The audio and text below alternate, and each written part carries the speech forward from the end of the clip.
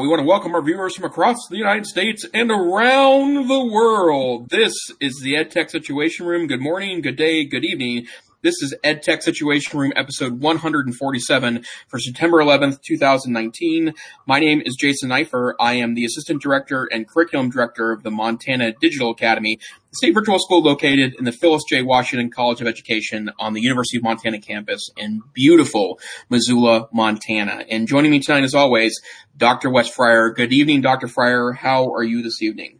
Good evening, Jason. I am well, coming to you from Oklahoma City, where we did not hit 41 degrees as our low last night. As I understand, some people north of us did, but we're still very much in our summertime. And I am the first technology integration and innovation specialist at the Cassidy School, where I have served as the director of technology for 4 years, and I've had this opportunity to pivot to educational technology. So we want to give a shout out, look at that, to Peggy George on YouTube and Eunice Minja coming to us from Facebook. How cool is that? And we want to encourage everybody to check out our show notes at edtechsr.com/links. What are these notes, Jason? What are we going to try and do for an hour here on our regular Wednesday evening get together?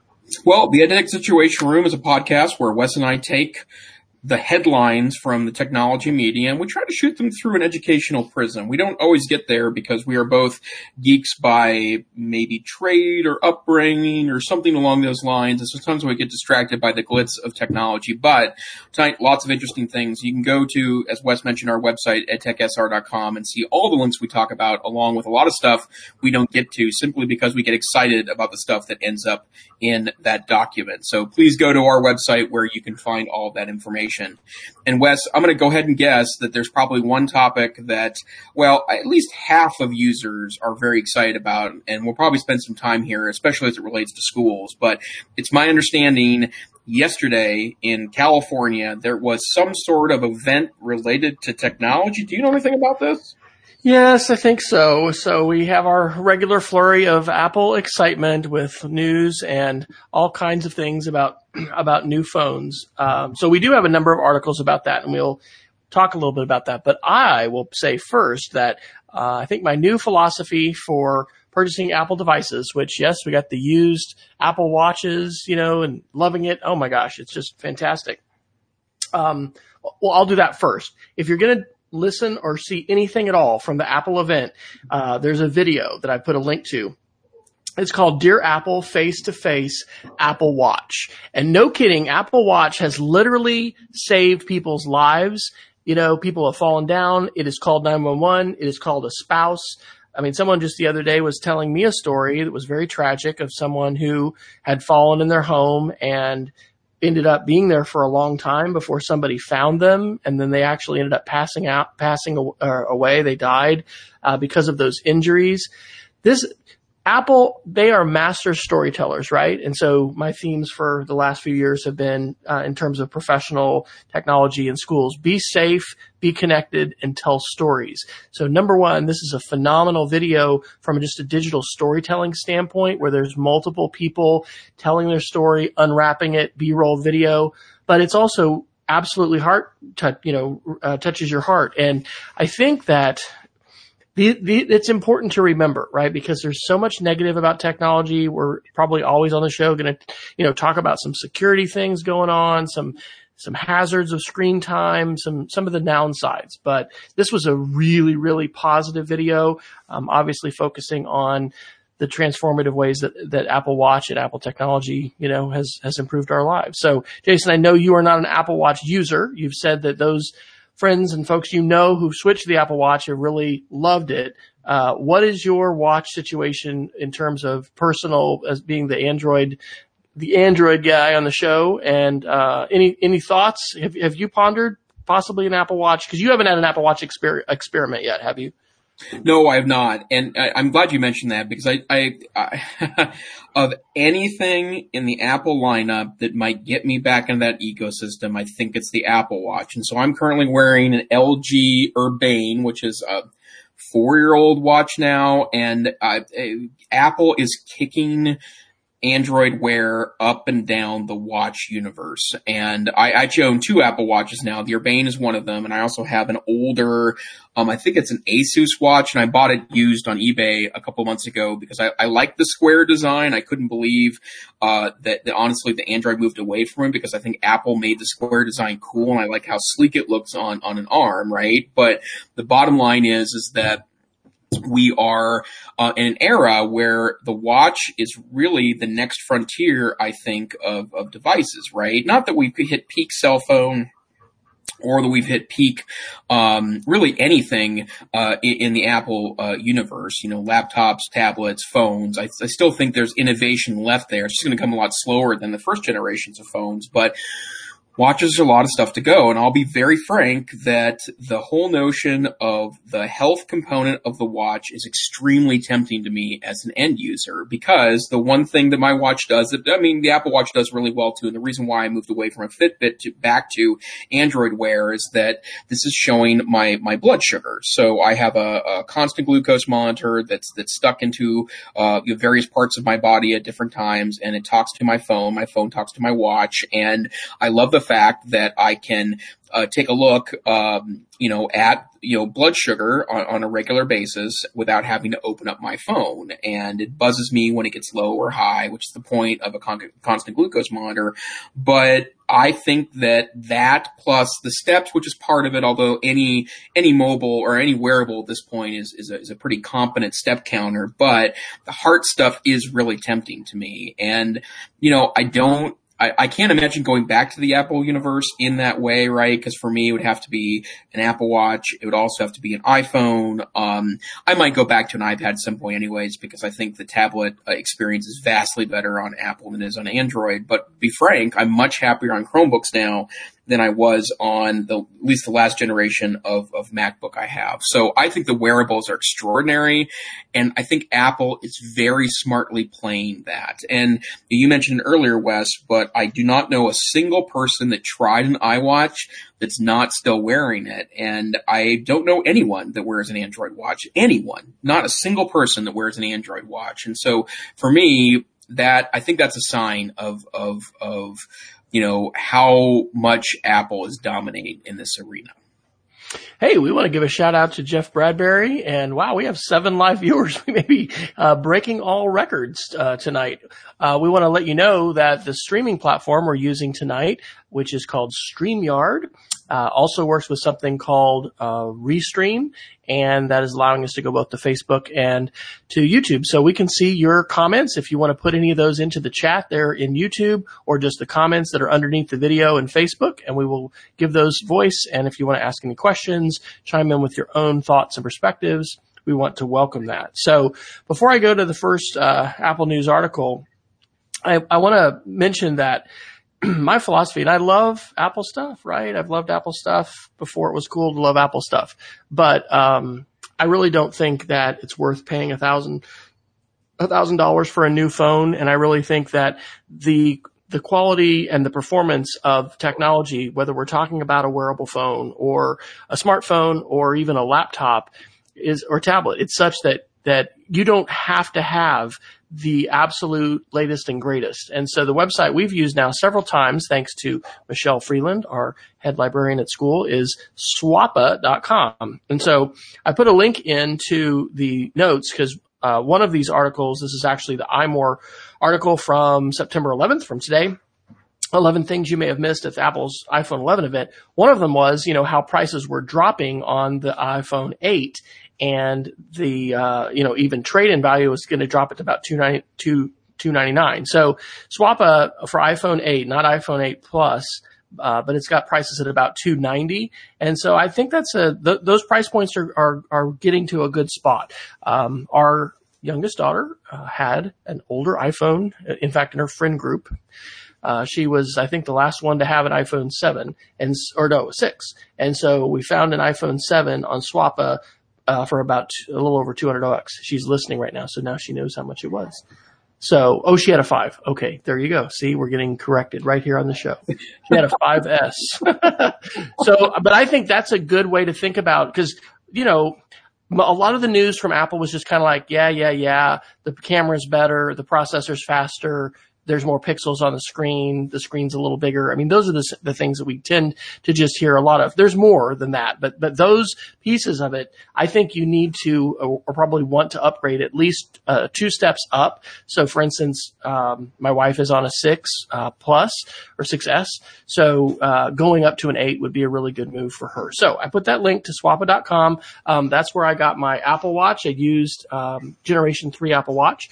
And so probably the best article that I've read on the Apple event yesterday was from 9 to 5 Mac. And this is titled Opinion, My Take on Everything Apple Announced Yesterday.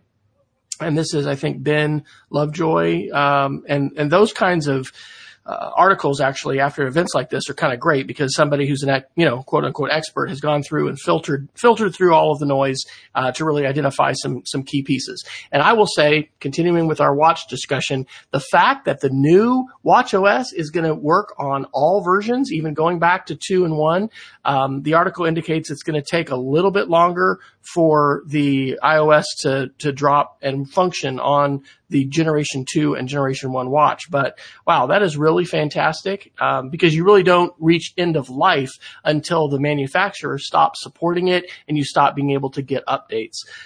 So yes, the Apple Watch 5 is going to, it has an always on display. It has a titanium finish, yada, yada, yada. I don't think any of that is really earth-shattering. If you want to think about some of those life-saving features, you do want to step up to the 4. Because the 4 has that EKG and it's got those features of automatic dialing and calling. And I know that the health and safety benefits of that has a number of people looking at Apple Watch, not only for themselves, but for their older parents, or, grandparents as the case may be. And so anyway, those were, that was definitely, a highlight, but probably the one I'll ask you about this, Jason, that was surprising is finally Apple dropped their streaming service, or they announced their streaming service. And so Bloomberg has the article from September 10th. Apple prices TV and video service at $4.99 a month, hitting Netflix. So Apple is undercutting. And they announced both their streaming TV service as well as their gaming service.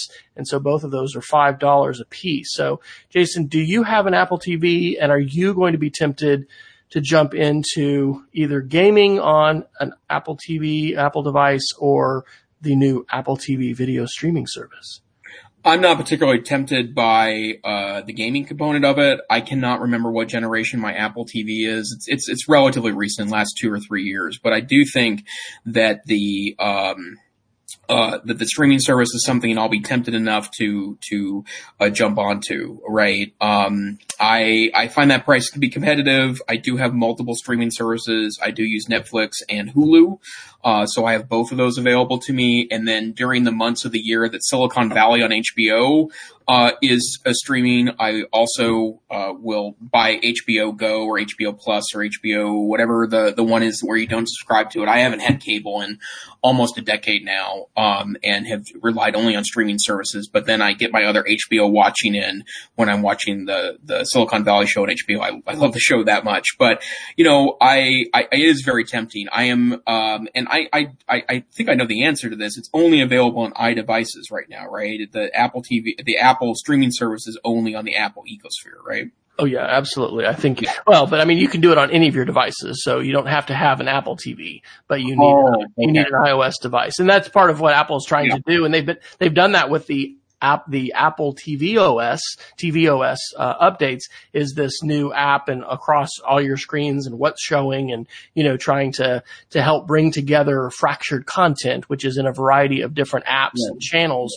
but then, kind of providing you this single pane of glass to say, hey, I'm subscribed to these services and I also have these other free channels. Here are things that I can get. Peggy, by the way, has put into the chat. She's tempted on the iPhone 8 as well, but maybe a new model, trading in her 6 Plus, that may take the price down to around $300. And I'll say that's attractive as well, because if you do get a device off of Swappa or some other used marketplace, keep in mind that the battery very well may need to be replaced. I think that for the iPhone, it's about $70.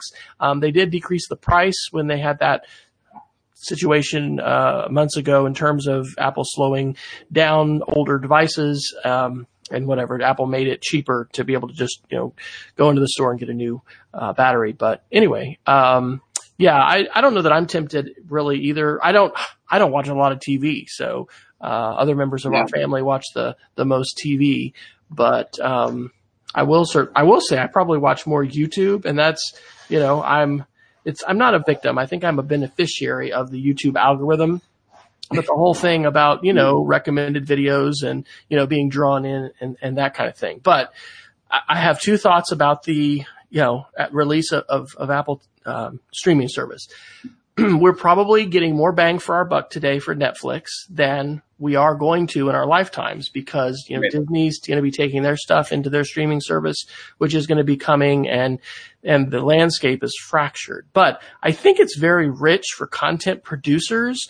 There's a lot of hand wringing, right? When people are cutting the cable and they're not, subscribing to the traditional, cable plan. Having exclusive content, on Netflix or on Hulu or now on the Apple streaming, it's going to, pose some challenges, but I think that from a consumer standpoint, it's probably going to be positive. We're seeing Apple continue to diversify into other kinds of services. I think that probably what's most interesting is gaming. The fact, and this, I didn't watch this last event, but in the previous event, they said that Apple TV is going to be compatible with other kinds of game controllers, which we happen to have some Xbox controllers at our house. I think also it's PlayStation. That's really interesting, right? That there's going to be this compatibility with different kinds of controllers. So what Apple is playing now on the streaming gaming service, and then Google is doing as well. I think Stadia is the name of Google's platform. That's extremely interesting, because we've got such internet speeds in urban areas. This isn't everywhere, right? The digital divide is real. But if you've got, we have we pay for a 300 megabit down cable connection from Cox Communication, our local cable provider. I was actually just looking on my Google Wi-Fi app last night, because it'll tell me what my average is for like the last week or two.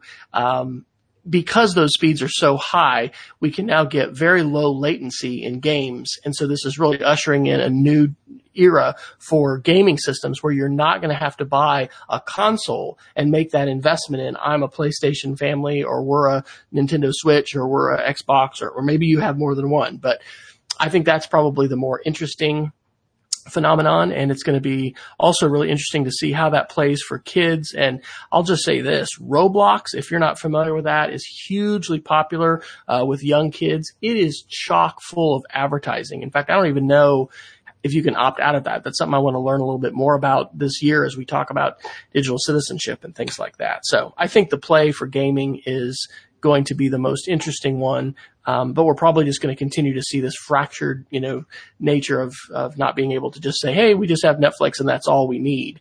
We're going to be challenged to have additional services. And I'm sure what companies would love for us to do is get back to that $100 a month or plus, whatever that was, paying it all for cable. But at least if we can get more niche content that is actually more interesting to us, rather than, 400 channels with,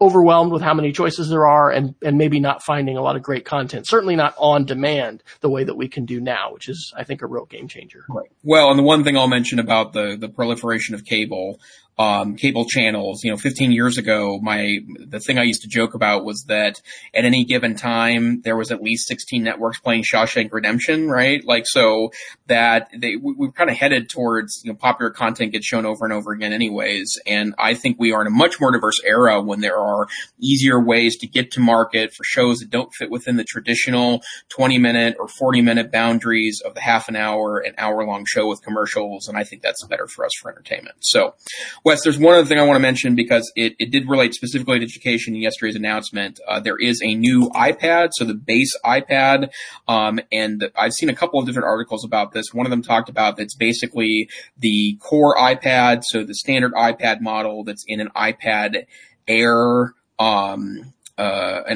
form factor. And it's also interesting that that's their bottom priced iPad, that the 32 gigabyte model, which would be perfectly perfectly fine for I think the standard user is going to run you about $325. And then, I believe that the educational price for that is $299. And I do find that to be a very competitive price for schools. And especially if you don't need to store a bunch of really heavy apps, or you're not trying to store a bunch of media on that iPad, video or editing on the iPad, it's a compelling platform for relatively inexpensive. And the thing I love about iPads is that they do last a long time. You keep them in a holder and the glass doesn't break, or you don't have any physical damage to it. That can be a 5, 6, 7, 8-year device in schools and still be very efficient. So, Wes, I actually don't know. Do you have purchasing authority with your new evolved position? I was just talking to somebody about that today. So, I won't name any numbers, but let's just say it's a radical difference, from the last 4 years to now, but it's good. I mean, for a lot of good trade-offs. So, I'm certainly still in the loop as we talk about those kinds of things. We had a situation, which also I won't go into in detail, but, basically I have been, reorganizing and getting a lot of apps reinstalled on our school, mobile device management. It just reinforces again how much more complicated the Apple ecosystem is relative to Chrome and Chromebooks. So if you've been in enterprise IT and you've had the opportunity, I'll say it that way, which I think it is actually, to know both, managing Chromebooks and Chrome devices, managing iOS devices, and then other platforms, right? So we have Mac OS, laptops and iMacs. We've got Windows laptops and desktops. We're a diverse ecosystem. You're right that the return on investment and the length of time that you get to use an Apple device, whether it is an iPad or it's a laptop or a desktop. My lab right now, I've got 5-year-old iMacs. Actually, I think this is their 6th year, and we bought solid state drives because they're so speedy and wonderful. And I really don't, for what we're doing, which is mainly the web, we don't really need more, right? So we're going to be able to, I think, postpone that upgrade. But you're right, it's a good price. There's really not a lot of shift though in terms of performance and what you're going to see. I think it's a slightly bigger screen on the newer iPad, but it's still, I think, an A10 versus an A12 processor. It uses the Generation 1 Apple Pencil, which is still fine. The weird thing about that is that you have to stick that pencil in the end on the lightning charger or whatever of the iPad. So the newer, iPads, you go ahead and just, it magnetically, attaches here. But this iPad is coming at a very premium price. And I don't think, honestly, for schools, we need this. So I think that Apple is wise in terms of pricing with several of these things, right? We're not just seeing them price themselves at the high end of the market. And if somebody's considering an iPad, it's going to basically be the same price as it was, and it's almost the same iPad. It's just a little bit, incrementally better. What is your last iPad? Don't you still have an iPad Mini, an old one? iPad Mini 2 is the one I'm rocking, and time to update that. It's pretty solid. I mean, I will say that, and I paid a lot for it at the time. Like the equivalent iPads today are half the price than they were, and I purposely bought one. And then it was 64 gigabytes of space, and I also wanted one with a 4G slot in it, so I believe that I had it on Verizon at the time, and I like being able to have always on internet on that. And I have to say, I've now used a variety of Android tablets. And again, I'm a Google guy. I've used a variety of Android tablets, and nothing even comes close. And I think there's some opportunities there. I wish Google was still in the tablet business. They keep trying to flirt with it. For a while, it was Android tablets, and it was Chrome OS tablets. I probably would have been a consumer for the second generation of the Chrome OS tablet, but they pulled the plug on the whole project. And that saddens me a little bit. But when it comes to, especially mostly a consumption device, I don't have enough opportunity to produce, for personal purposes. Most of my production happens at work, and my Chrome OS system, and I also have a Windows laptop, do just fine for both of those. But I like the iPad. It's still a great device, and I'm also my mom's got an iPad 3, so that's a that's a 6-7-year-old iPad now. My dad asked for a laptop a couple of years ago when we were updating devices, and I think he's getting to the point where he would prefer an iPad as well. These new iPads, the 2019 iPad, I still don't I wish they had a simpler naming regime, but the 2019 iPad would be, I think, great additions for my parents. And again, what I like about that is that I can buy that for them, and for 5 or 6 years, it's going to be a perfectly serviceable device for a casual user like my parents. So I'd say great day for Apple yesterday. Expectations are high. The fact, and I know that Peggy George in our chat mentioned this, that the new iPhones have lower price options. They seem to be shying away from this $1,000 plus marketplace, which, Google's moving away from that. Or at least not staying there, right? There's still devices at that price point, but that's not where they all are. Absolutely. Although I will mention, I didn't put the article in tonight, but I did not click on it to know enough about it, but apparently the 1 terabyte iPads, I think those are iPad Pros, have dropped in price as well. I don't know if that's permanent or if that's temporary, but I think device manufacturers are getting the hint. The one thing I'm concerned about, and we've talked about this a little bit in the past, but the trade war will increase the prices of many of these devices at some point unless that situation gets resolved. And again, not a politics podcast. We like to mention that once a week, that we're not here to chat about politics, but that will have an unfortunate impact on schools if that happens. Maybe we can give ourselves a personal challenge to find out what kind of our new or updated statistics are on iPads versus Chromebooks versus other devices in schools. I'd be interested to see that. My perception is that, Chromebooks continue to be ascendant and iPads are, continuing to struggle as far as being a one-to-one device. Right. I know personally, and when we think about staff, this iPad for a school context is, in terms of staff and faculty, I do not think is a laptop replacement. But depending upon your usage, this could be your parents, grandparents. If you're a light email user and a heavy web browser and video user, the iPad is a fantastic platform. And by the way, it's very secure, which is important. I don't know how many people have either themselves or helped friends deal with security issues.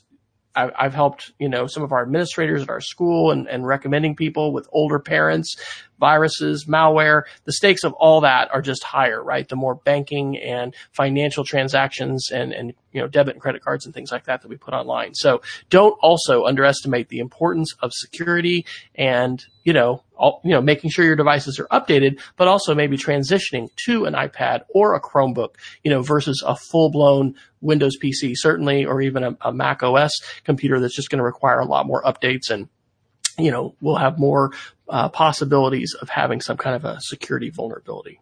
Right. Absolutely. All right. Well, what else was happening besides Apple? I think there were a few other news headlines this week. Is there something else happening other than Apple? It tends to suck the air a little bit out of the tech news. So yeah, a couple things to share. Let's do some security related news. Actually, no. This one's kind of interesting, a little bit nerdy. I found a great article from Hackaday on September 9th about the Raspberry Pi 4. And I'm not sure if we covered this device or not. It was released a couple weeks back, but the new Raspberry Pi 4 is out. It has a lot of interesting updates to it. If I remember correctly, it now utilizes USB-C for charging, which I think is a great advancement to that. But Hackaday did an interesting analysis on the Raspberry Pi 4, and the question they asked themselves was that could it be a desktop replacement? And the reason why I mention this is because, I get a little scared when people use that term, because the last thing I would want is for someone to perceive that they could buy, a large truckload of Raspberry Pis for schools, and that could be the independent computer access for students. But it's super exciting, I think, for people that run makerspaces or otherwise build interesting builds with Raspberry Pis, that according to the Hackaday article, that it is advanced enough and fast enough that it felt normal as a desktop replacement. The writer wrote that he was using Chrome.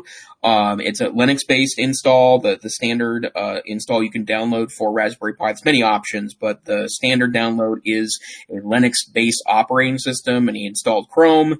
He was able to easily surf a dozen or so tabs, had a YouTube video going on in the background, and with 4 gigs of RAM, he felt like that the platform didn't slow down. And I just mentioned that knowing how popular that device is in makerspaces, in a lot of computer science and science classrooms across the educational landscape. And it's really great to hear that device that used to be kind of ridiculously cheap but slow is still ridiculously cheap, but is advanced enough that it can really run some serious operations enough to run a desktop. So if you're a makerspace person or you're otherwise using Raspberry Pis as a computer science hardware component, the 4 is awesome. And if we want to get our crystal balls out as far as like the future of computing in schools, a shout out to Tommy Snyder, who is our debate coach and also works in our IT department. He had a Windows phone a few years ago. He's now, back to Android phone. In fact, I think he has an Essential phone perhaps. Anyway, I mean, he's able to plug in his Windows phone at the time directly into a full-on keyboard and mouse and HDMI screen. And that idea that, hey, this is what I need. If I need a keyboard, I need a larger screen, I just plug it in. I mean, it was full-blown Windows. It wasn't a smaller version. So I think it's going to be super interesting to see the continued march of consumer technology, right? Because that's where the price points really come down and the volume is there. And then how that interfaces with screens. I kind of think there was even, maybe he's gotten one for his Android phone, something where you plugged your phone in. Maybe that was still the Windows phone. But anyway, it was like a laptop shell, and you just jacked your phone into it, and then you had your full-blown keyboard and everything to do. So anyway, we're not there yet, but I agree. I think the Raspberry Pi is a phenomenal technology, the capabilities, the fact that somebody's just even writing an article to say, could this be a desktop? I mean, who remembers the one laptop per child, right? OLPC. I have one of those somewhere in our garage. I think it hasn't been thrown out yet. And so many people so excited about a device that really had paltry processing power and graphics capabilities. And of course, the internet was just at its infancy at that point as well. So we're just continuing to see, this capacity, grow and grow. And I think that Raspberry Pi, if you're not having an opportunity to have your students explore that in your makerspace or other classroom, is definitely a technology worth checking out. Because what do those run? Or is it like $40, or is it even less, like 25? Yeah, I think it's probably a little more closer to 50 or 60, but that's with a kit. And so it comes with a case and all sorts of other pieces that are, make it a functional computer. I think I have a 3 generation back Raspberry Pi in a box that I've played. I was going to build, and I probably still will at some point, a retro arcade machine box that I could plug into a TV, and I happen to have a hardware big USB joystick console thingy for retro arcade games, and that's the technical term is thingy. But my partner in crime at work, Mike Agustinelli, and I like to play old school arcade MPA jams. So that's something that we'd love to get going, and for the slow times, that never happened at work. So, but yeah, Raspberry Pi is a great platform for that. And I've seen a lot of really wonderful stuff at the NCCE conference in Seattle. There's been some exploratoriums that have featured, great makerspace stuff and the stuff kids are building, and nearly autonomous robots and all sorts of interesting stuff, that are student driven. So cool stuff. That makes me think, ISTE, proposals are coming up. We should put in an ISTE proposal. Man, we should put in to do a live EdTech situation room. I bet we could do some interesting things with, back channel chat and a live show and, streaming. That might be fun. Sure. All right. Let's pick up a quick one on media literacy. This is Bloomberg Business Week on September 6th. Can influencers improve Saudi Arabia's image? I want to give a shout out to my friend Brian Turnbaugh, who I met in Providence, Rhode Island at the Summer Institute on Digital Literacy, and he is continuing to feed me some fantastic articles on basically a weekly basis having to do with a lot of disinformation and social media weaponization, but also just media literacy. So we have talked about this on the show. A lot of folks do believe that Jamal Khashoggi was murdered by the Crown Prince, or what is the Prince of Saudi Arabia. And so, Saudi Arabia has a bit of an image problem.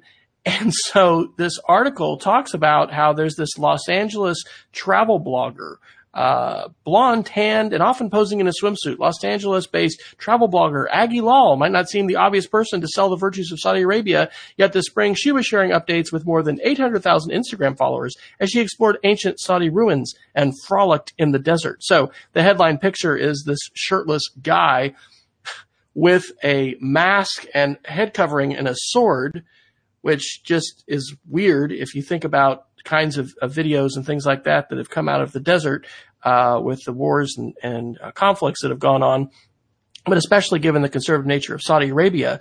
I think this is something important to talk about, right? Our kids today, teens, are being influenced more than ever by non-mainstream media personalities. Those can be folks that use primarily a YouTube channel, an Instagram channel, maybe all different kinds of channels. And so here is Saudi Arabia, trying to portray itself. They're going to start issuing tourist visas, I think for the first time. And there are some things that have been done to open up a little bit the conservative laws there. But I think you still have like a travel restriction if you're a woman in Saudi Arabia having to get the permission of a male. And this isn't like under 18 stuff. This is like you are a woman living in the country. You can't just, book a plane flight or whatever and choose to leave. So, super interesting. So Jason, I know that you are a travel, personality extraordinaire, definitely getting to see some amazing places. Is this little series by Aggie Lal going to convince you to put Saudi Arabia on the NIFR bucket list for travel? That general region has not made it up. That's not true. I would love to go to any of these countries, to be frank, but I think it goes back to a discussion we've had a couple of times, is that YouTube is just such a challenging topic, and it from a variety of different perspectives. And YouTube and social media, we talk a lot about empowerment on this podcast. We love the fact that technology empowers kids, right? We like students to share the story. We like students to share their message. Wes is famous for empowering people to tell stories. It's a big part of his worldview, but all this comes with a complication, right? That just because everyone has a means of broadcasting, it means that everyone has a means of broadcasting, and not everyone will bring inspiring true stories to play. And in fact, in a lot of cases, those pieces those abilities to share with wide audiences will ultimately create the opportunity for propaganda and the opportunity to push people's views in a way that it's not fair or even balanced in the way those things happen. Now, Wes, you'd mentioned earlier that you felt like your engagement with YouTube, that it's not edging you towards being more radical, and obviously, I'm already pretty far out there on that spectrum, I guess. So where else are we going to go? Yeah, you're the radical, right? So we should just be careful about you. So the piece that's always interesting to me is that, what YouTube recommends to you, we talked about this in the past, there's research on this now to back this broad notion that it tends to recommend things to you that nudge you into the direction so that you think maybe a little more extremely about X, Y, and Z views. But outlier content. Yeah, outlier content. And as soon as you start clicking on that, it starts to edge you more in that direction, video by video by video. And, it's something we need to be careful about. And, we should have a bell every time we mention media literacy as being a critical part of the educational realm in 2019. But the bottom line is that if we aren't bringing these conversations in the classroom, nobody else will. And in fact, part of what's complicated in 2019, we're talking about a major presidential election in 2020. We have such interest in the process that 24 of the opposition party have raised their hand in an attempt to become the president of the United States. We are a year and a half, actually less so now, year and a month, 2 months before the 2020 election, and the election fever is here, much like it would have been in February of 1992 or 1996 or 2000. We are suddenly doing that months ahead of time. And I think part of the reason why that's happening is because of the mass explosion of social media. So I guess, the bottom line for me, kids, let's be careful out there. Well, I will make a confession because tonight, talking about, being pushed over the edge, I'm dreaming now of my next brisket that I'm going to smoke. And I blame the barbecuers on YouTube for, creating this passion to smoke barbecue brisket in my backyard. So anyway, that can manifest itself in all sorts of ways. As we've mentioned on the show before, we do live in a seek and find world, right? And so this is part of what we need to prepare students to do, hopefully, is to make good choices, because at some point, students are going to have that opportunity to actually have an unfiltered web browser and be able to go wherever they want. What are they going to ask? What are they going to seek? What are they going to find? There are fewer barriers today than ever before standing between individuals and not only content, but other people. And that poses a heck of a lot of challenges, as we know, as parents and whatever other hats we wear. So where to next, Dr. Neiffer? Let's see. I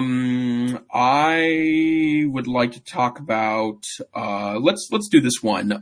Tom's Guide, which is a great hardware site, been around for 25 years now, posted an interesting, expose, probably not the right word, but talking about USB 4. And I had not really understood that there was a USB 4 heading in this direction. I thought USB-C was the replacement for USB 4, but as it turns out, things are complicated, as they usually are, and in fact, there is going to be a fourth standard that will probably end up impacting, it's very backwards compatible with a lot of other standards, but one of the things that apparently is true is that at some point, USB-C plus Thunderbolt plus old school USB, so the big square plugs that dominated for a long time, is going to be part of the USB 4 spec. And we don't need to talk about it in detail. Honestly, I read the article twice. I'm not sure if I quite have my brain around this, but the reason why I'm laughing about this, because I feel like I've just gotten to the point where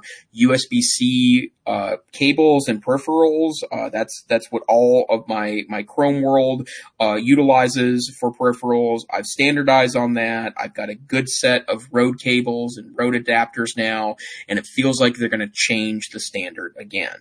And also something super interesting is that USB 4 will not offer micro USB or micro, and the one right before that, the little chunkier plug, that's not going to be part of the standard at all. I'm sure there will be ones available that per se, but they're starting to depreciate stuff that they consider to be old. So just when you thought you were ready for new stuff, the old stuff is going away.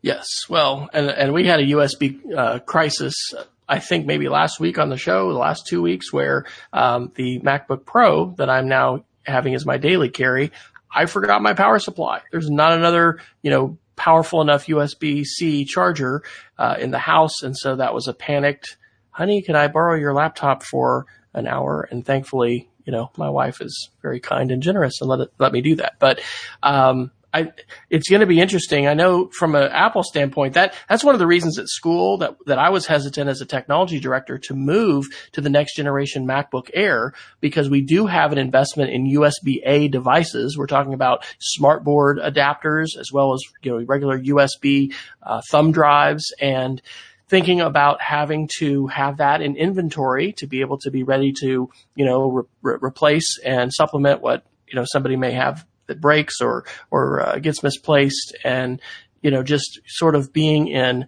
adapter Hades, basically. Anyway, it's a sign of the times, I suppose. So I am, though, thrilled that USB-C is so capable in terms of power. It's still a little tricky, right? Because every cable we've talked about in the show isn't all created equal. But yes, thank you for bringing us more news about USB 4. And the good news is that is still probably a very bleeding edge, early adopter, kind of, challenge, but it's coming. So great. Well, Wes, we have a big security section. Should we dig into that one? Yeah, absolutely. Let me hit first just this Flagstaff article. We didn't talk about that last week, I don't think. Flagstaff, Arizona, closed school on September 4th because of a, quote, cybersecurity issue, the district website said. And I think that's really a sign of the times. Fortunately, as I was the tech director at our school for 4 years. I mean, we had all kinds of phishing attacks and different attempted, cyber events, but we didn't ever have our servers compromised, our network brought down.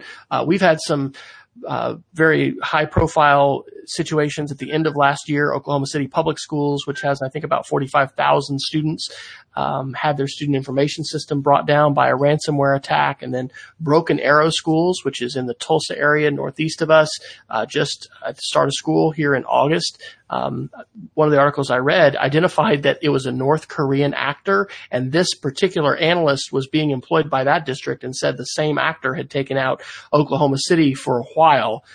So this is a big thing, right? We are so reliant upon technology in our lives, and just like we would have a snow day and we can't drive to school, the internet goes down and we're not able to have school. Now, Jason, I know working as you do at the Montana, Virtual Academy, it is all about online. So, fortunately, cyber attacks came to Montana. What was that, about a year ago, with that attack where it was parents were getting sent messages and whatnot. But have you seen that kind of thing happen in Montana schools in terms of a broad scale internet outage, and then school has to be canceled or it's disrupted in a big way? It's not happened to larger districts in Montana. It's happened to a couple smaller districts, and we hear about that because obviously no internet means no taking distance learning classes. We are very conscious about that in the state virtual school, and I don't think we could do enough to train our teachers, to train our administrative users. We've turned on two-factor authentication where we can, particularly for adult users, and we'll roll out new pieces of that later this year. But it's a good lead in to the other article. Actually, there's a couple articles that I think are interesting to share this week, but there's a great article from Tech Radar on September 9th. It's worth your time to read this, but basically, people are the issue when it comes to security risks, and that 99% of all security issues are because a human made an error, whether it was they were tricked and clicked on something they shouldn't have, or bad passwords, or whatever you want to account for that. Humans are the big problem here. And I say that not because, bad humans, but because this is an educational opportunity for schools, especially talking to adults related to this. And I think we can't do enough, that we should constantly talking about this. And obviously you want to be extremely conscious, because you don't want to lock everything down so much so that it becomes devoid of use, right? That's the quandary, is balancing usefulness versus secure. But it is a very real factor in 2019 that humans are the grand problem when it comes to cybersecurity. And a lot of this is student related too. Like, we need to obviously spend time teaching students about this, but the best way to secure our house is make sure adults understand this as well. So that article about 99% of true security issues being related to security, human security, I think that's an important piece. Every time I had an opportunity to speak to our faculty as a technology director, I would always, say something about security and safety. And so, you mentioned two-step verification. We've said this repeatedly. If you're not using two-step on every banking site, on every website that you can, turn it on, and you need to be using a different complex password on every single website. And the only way to maintain your sanity is to use a password manager like LastPass or 1Password or something like that. Another quick security article. I don't normally troll the Flagstaff, Arizona website checking out the news, but because of that article about the cyber attack and school out, I found the article that is in our show notes, Pearson Ames Web 1.0 data breach. And this was from August the 20th, 2019. Personally identifiable information released during a data security incident, including email addresses, first and last names, in limited cases, employee identification numbers, yada, yada. So this article, I think, speaks to the importance of schools and technology departments partnering to make sure they know what kinds of student information is being shared where it is being shared, and then how all of that is being managed. And even though I have pivoted out of the technology director role, I am very much in the middle of our digital curriculum and actually setting up accounts for teachers and students and facilitating that, because this is something in our school that has certainly grown in terms of digital curriculum and also student level accounts. And where if you just have one or two of those, it might not be that big of a deal. It depends on how many, kids a classroom teacher has, but for them to set those things up. But you don't have to have, very many teachers and students to have that grow into a big problem, especially if you're going to be sending home a different username and a password, and things are just going to get really complicated. So we definitely, I think, need to be very serious about privacy. We have a legal obligation to do that in the United States. We are behind, I think, many of our colleagues in Europe with respect to privacy. The GDPR, which we've talked about in past shows, has pushed tech companies to be doing better and doing more with privacy. But anyway, that was another security article. What else on the topic of security, Jason? Sure. Great article from CNET. And I think this is also goes back to kind of a digital literacy piece that you can share with students. 5 reasons why you should never trust a free VPN. And if you are a teacher or someone who's maybe not necessarily at the core of tech, you probably know that if you offer free Wi-Fi in your school that's openly accessible to particularly students will do their absolute best to work their way around whatever filtering software you have. Now, this is not going to turn into a Jason and Wes rant about filtering, because that is something we both have a lot of concern about. But what is true is that teens will try to get around things that are blocking whatever they want. And so it is very common and popular for teens to download VPNs, or virtual private network software, that, for lack of a better way of putting it, provide them a free opportunity to try to tunnel through internet. Now, I will say, I'm a personal user of commercial VPN services. VPNs are a critical part, I think, to security, particularly on public Wi-Fi. But something I do know is that VPNs are, generally speaking, being blocked in a lot of public Wi-Fi now. And I'm sure probably most schools block VPNs as part of the way they lock down public Wi-Fi as a security related issue. But there is 5 great reasons why in the CNET article that free VPNs, and there are hundreds of them on both the iOS and Android platform, they're not safe as purported.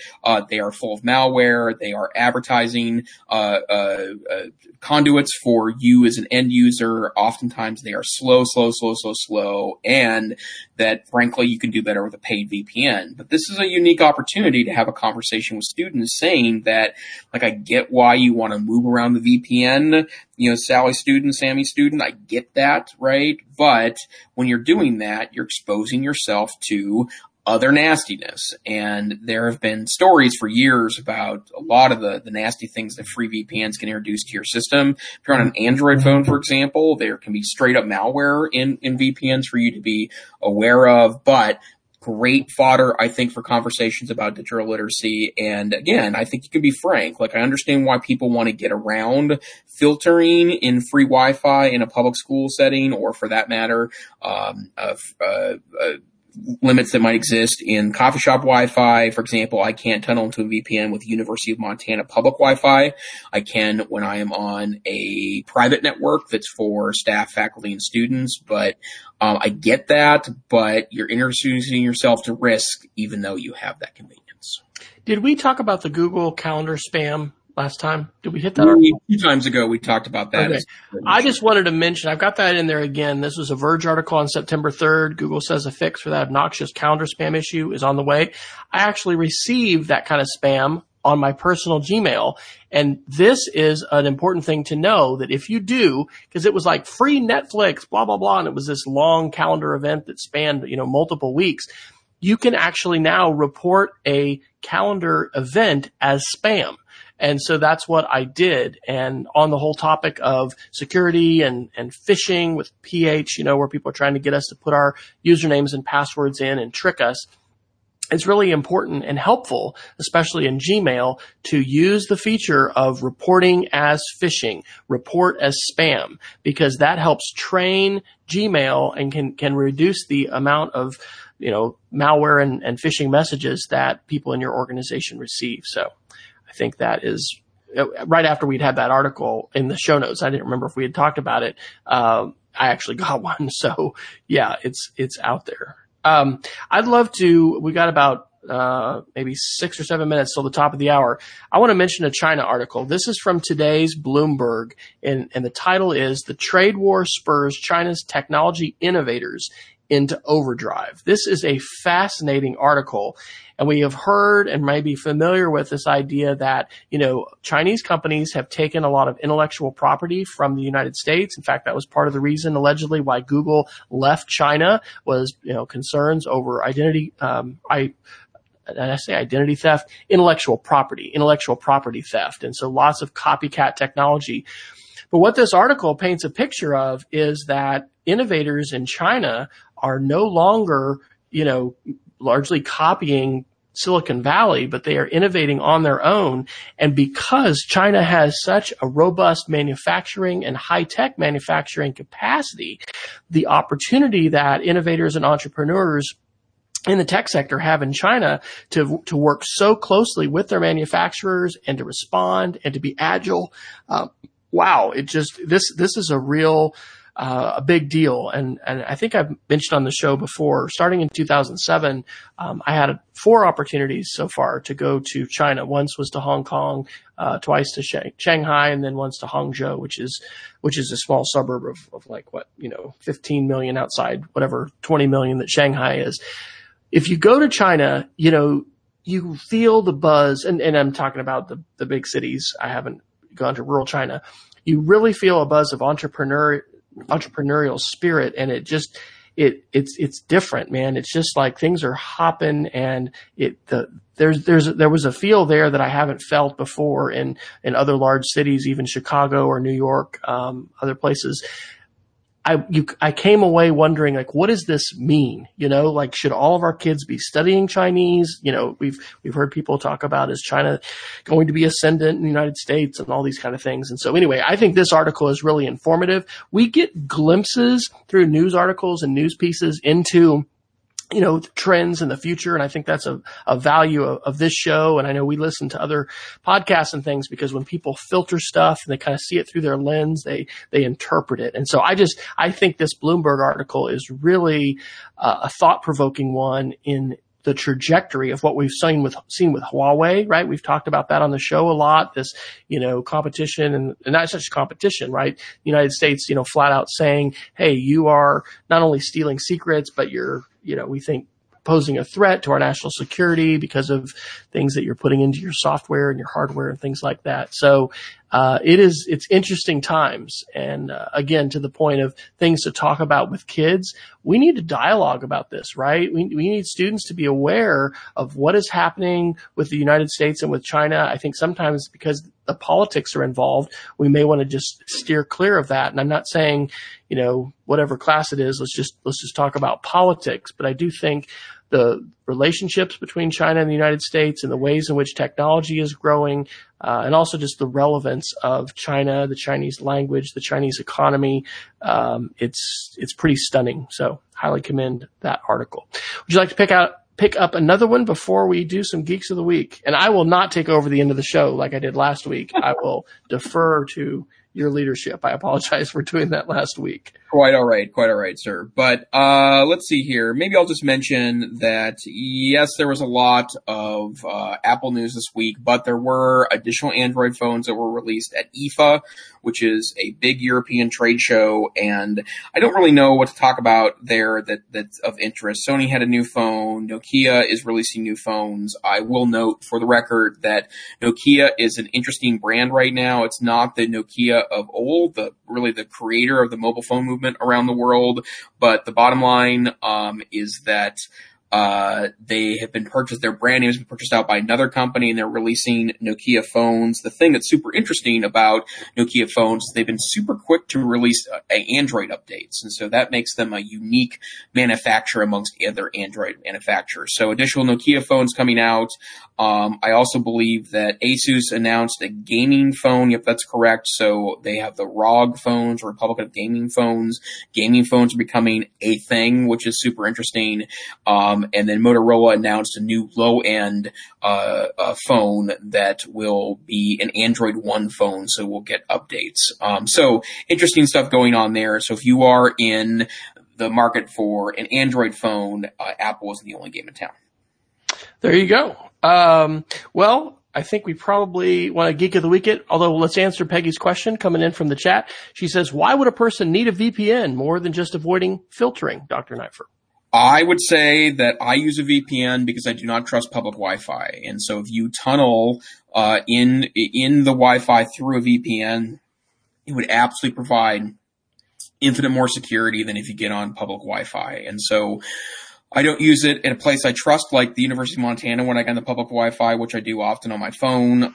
That I'm less concerned about, although it's still obviously a risk. But whenever I go into super sketchy Wi-Fi, that will include our friends at Starbucks or any of the coffee shops that I frequent and work, I feel like it is my obligation to use a VPN, especially when I'm doing work stuff, as I do trade in student data. It shouldn't really matter if you have secured connections, SSL security on your systems. But I think there's enough skeezy things out there and people that really are trying to steal data from you. The least open I can be, better off I am. I'll tell a fast story and then we'll Geek of the Week it and get out of here. Back in probably 2010, I was teaching as an adjunct once a week at the University of North Texas, and I would drive down there and stay a couple nights, and that's how I got my first 3 chapters of my dissertation written. Shout out to Dr. Gerald Knezik there. I was loving to frequent some different restaurants around the square there in Denton, and I vividly remember this because at the Black Hat conference, somebody had come out with an extension for Firefox called Firesheep. And what this extension let you do at a coffee shop was sit there and view all the connections, and that was before the push for SSL. So pretty much everybody's WordPress site, and there's still a lot of sites out there that don't have secure socket layers or SSL encrypted. And that meant that you're on the same coffee shop Wi-Fi, and in the clear, all of these passwords are being shared.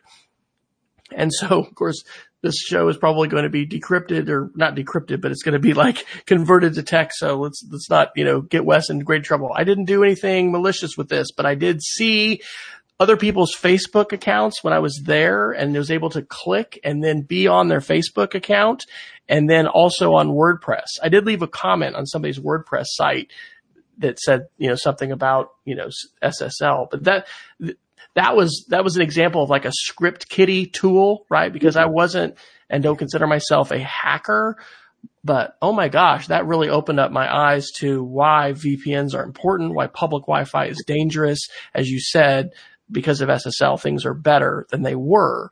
But yes, I don't think at an airport or any kind of coffee shop, I choose to tether to my phone in those kinds of situations unless I absolutely have to do, something else. And when we went to China, I had to each time get a VPN, and that was to be able to get back to websites and things like that I was using because of the Great Firewall of China. And they've cracked down on that, I think, considerably since that time.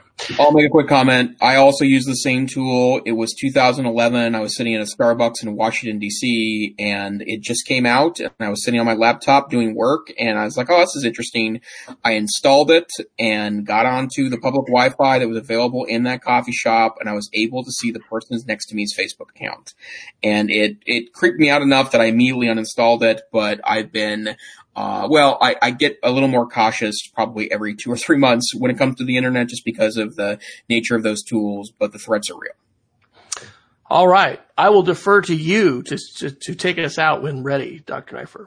Sure. Well, let's start with our Geeks of the Week. I would like to share a great YouTube channel. I was going to do something else tonight, but I decided that I'm excited enough about this YouTube channel. I love cooking YouTube channels. I've always been a big fan of cooking television, and YouTube channels actually feel a little less,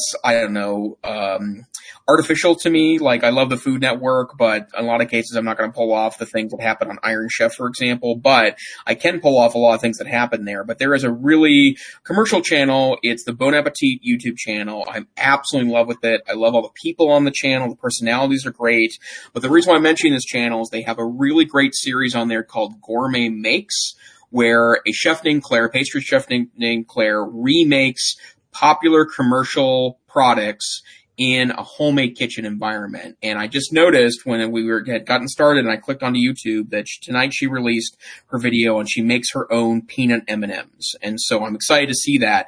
The reason why I like this channel is because we oftentimes don't focus on, in schools, the maker culture happening in consumer science classes. As it turns out, I know a lot of amazing family and consumer science teachers that have really been running maker spaces for decades, right? The original makers in schools are family consumer science teachers, but this notion of remaking commercial products and figuring out what makes it tick and experimenting over and over again.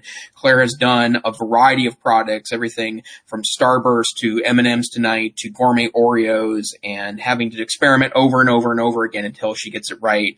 Great message for kids and a wonderful, inspiring message about being creative in the kitchen. So that's the Bon Appetit YouTube channel, one of my favorite YouTube channels. And weirdly, I've not been edged towards more radical cooking doing it. Cool. Well, my Geeks of the Week are actually word cloud generators. I needed to make a new word cloud the other night. And so there are ones that will charge you, but you really don't need to do that. There's really good free ones. And so the new one that I just used and liked is called Word It Out. And I used that to make a little word cloud for a blog post that I wrote this week. And then one that I learned about this summer, just fantastic, called Voyant Tools. This is one that we have put into a project that I'm going to hopefully be doing in a couple weeks with my students called Unpacking and Understanding Media Controversy.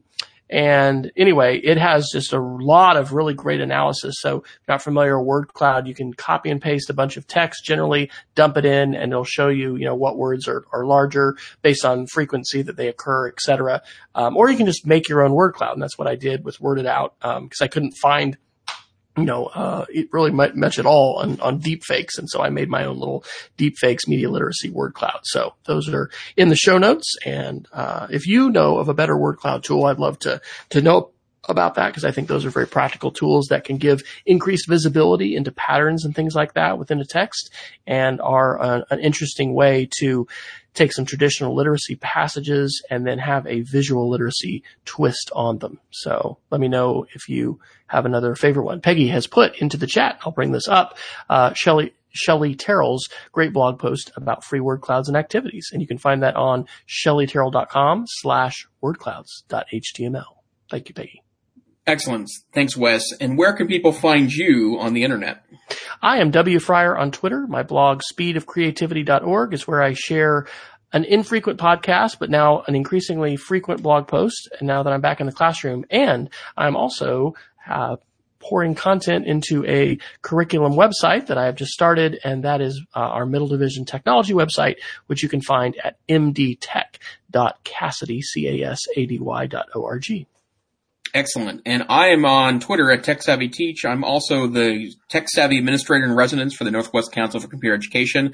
I blog there at blog.ncc.org, an excellent place to go to find out more about EdTech. But that's enough about us. This thing we do is the EdTech Situation Room. We are a once-a-week podcast on Wednesday nights. We broadcast live via YouTube and also on Facebook video streaming. You can go to our website, www.edtechsr.com. To find all the links from this week's show notes as we release the podcast each week, and also every article we refer to, or even research for the show, whether we ultimately talk about the article or not. You can download this podcast anywhere finer podcasts are aggregated. You can also see our YouTube channel to see the live video as we record it, or you can also see past episodes. We are each Wednesday night at 8 p.m. Mountain, 9 p.m. Central, 3 a.m. UTC. We kind of guessed at that one. If you're in Britain, you have to look up yourself. And we hope that you'll join us live. But in case you can't, feel free to download either at our website or where you download podcasts. And we hope to see you next time on the EdTech Situation Room. Thanks.